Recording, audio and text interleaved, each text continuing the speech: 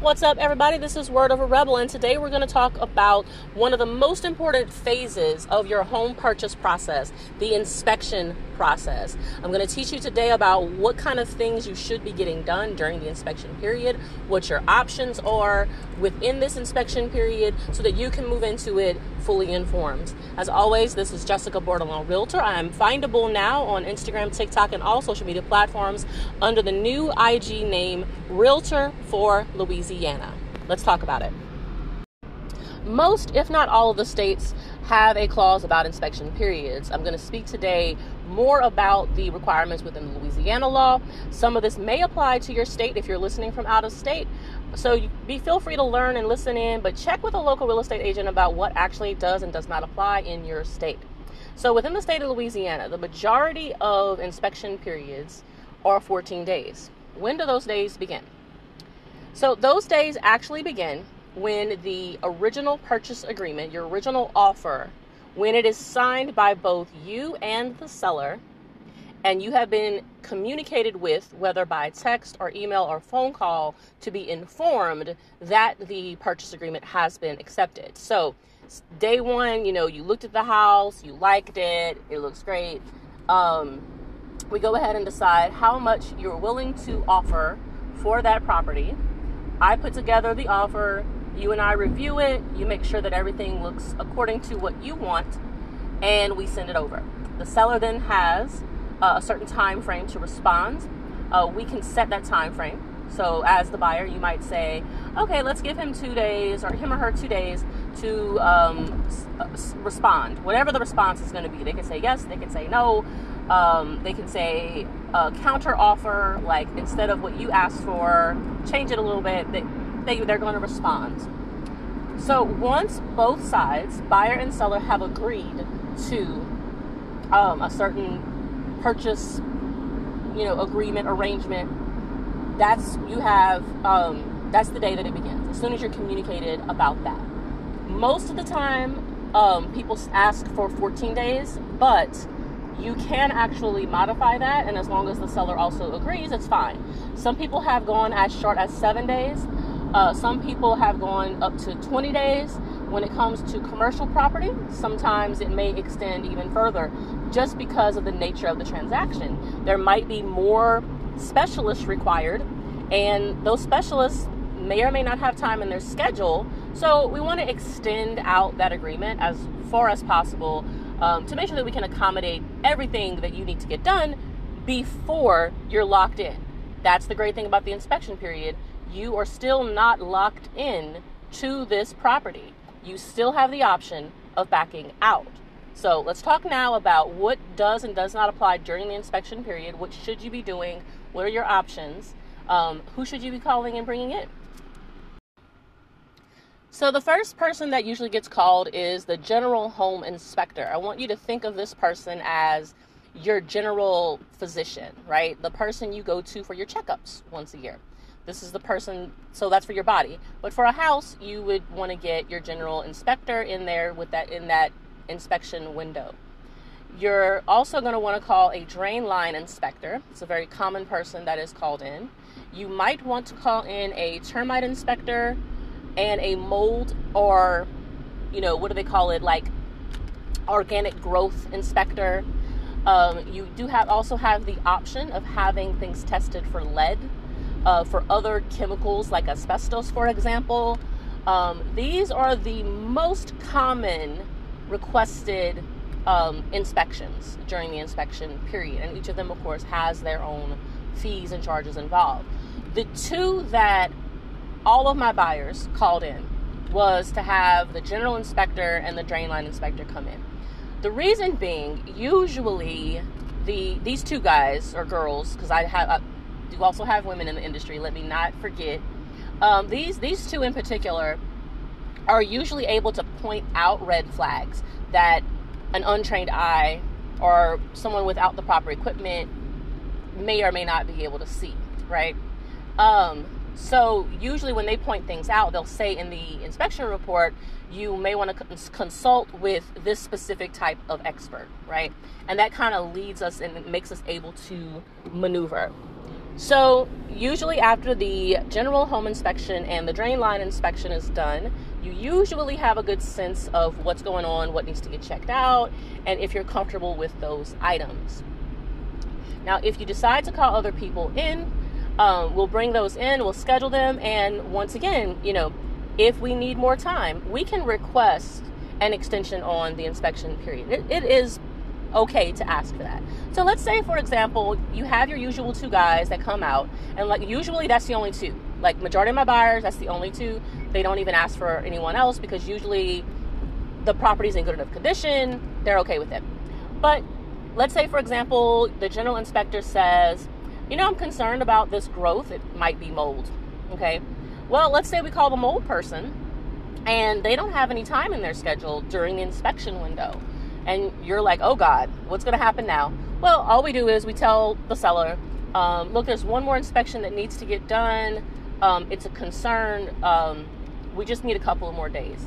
The majority of sellers are going to be okay with that. Okay.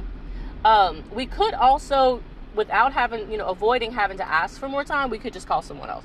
There's, definitely always more than one option available for any particular inspection. So we can just call someone else to come out and do the mold test. But that's what I mean. So if it does come into it, we do have the right to ask. Okay, so you can also have contractors and repair people come in. So let's say, you want to have an HVAC specialist, a roofing contractor, foundation contractor. You can bring all these people in. Typically, my clients only request someone based on the general inspections report. And so for example, there was a concern noted about a part of the foundation. And so we called in the foundation specialist. That person went underneath the house, inspected all of the parts and components, and came back and explained that actually the concern that the general inspector had identified was actually already remedied. And he explained how it was remedied, how it was repaired, and that helped my client feel more comfortable purchasing the home because she realized, so they noticed the concern early on, they had it taken care of, the home is good, right? So those are your usual options during the inspection period. You usually call out these experts, they give you a clear diagnosis, but most of the time it's just those first 2. So how much does it cost? Because I know somebody out there is asking. For a decent home inspection, the general inspection is usually going to run between $300 to $500. And that typically includes checking all of the systems top to bottom, foundation, roof, HVAC, plumbing, electrical, all the systems, all the components, all the parts of the property, including the yard. The ones that I usually refer people to are also going to look at components and potential issues in the yard. They take a look at the whole property, right? One of the general inspectors also includes a free termite inspection within their package, and some don't. So it's a mixture of options. You also want to make sure you get the drain line inspection. The drain line inspection is typically between $200 and $300. The reason the drain line inspection is separate and should be done by a separate expert is because you want somebody who has a video camera that can go into the system and get clear footage of what the inside of the system looks like, so you know exactly what you're dealing with.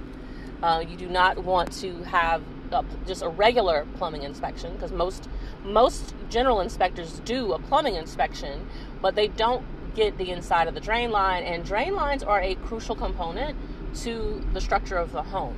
If there's a breakage in that line, it can cause you major foundation damage in the future. So you don't want to avoid this one. In my personal opinion, you always have your option. You don't have to do this one, but I really feel like it would be dangerous, I think, to buy a home without getting the drain line inspected. I personally would not purchase anything without having the drain line inspected first to make sure that, long term I'm not going to have any issues. So altogether, you're looking at, like I said, drain line $200 to $300, general inspection $300 to $500, depending on who you call, right?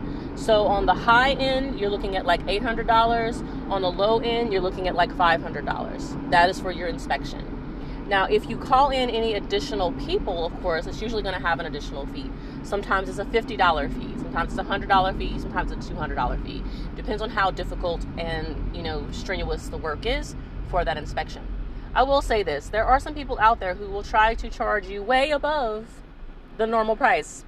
Don't just hire the first person you call when you get a quote, because I had someone who, one of the properties that my client was looking at, and she is going to be buying it, had a septic tank. Now, the septic tank inspection, should cost around $100. This person was trying to charge upwards of like $300, $400 just to come look at the septic tank, the one component that he was going to have to look at. And I'm looking at a guy like he's crazy, so we called a couple other options, and everybody else was like right around the $90 mark. That was the average quote. And so I told my client, yeah, that's more reasonable. I wouldn't go with the other guy, because if most of the people are charging around $90, and this one guy is like trying to charge this enormous amount, no. More expensive doesn't always mean better, especially if you're the only one. Okay, so there you go. $500 to $800 is the typical range for people getting their homes inspected. Now, let's talk about what your options are in response to the inspection.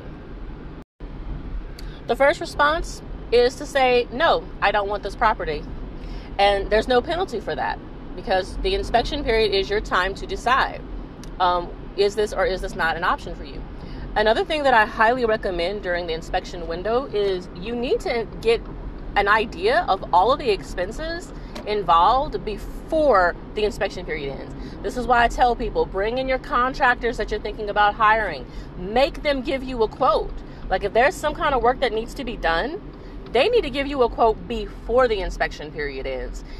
If you wait and you let them like come in after the fact and you've already purchased this place, what are you going to do? You're going to have to hire a whole other contractor maybe, which may be advisable, because I've seen a couple of instances where a contractor came in after closing and they weren't a part of the inspection process and they didn't provide a quote before closing, and they charged outrageous amounts for stuff because they pretty much felt like they could get away with it. That's just, bring them in during the inspection period. They need to tell you, assess it, and give you a quote. They need to sign on the dotted line and say that that's what they're going to do. And you need to lock them in and make them abide by that agreement. So that's another thing I want to throw out there, before we get out of this inspection period, because like I said, you have the right to say, hey, I'm not buying this. You need to know what your expenses are going to be. I also refer people to insurance agents in my network, and I also encourage my clients to seek out additional quotes. Get your insurance quotes together from multiple places. It's not going to be the same at all carriers. Get your insurance quotes together, get your repair and contractor quotes together before the inspection period ends. Okay, so option one is to say, I decided I don't want this property.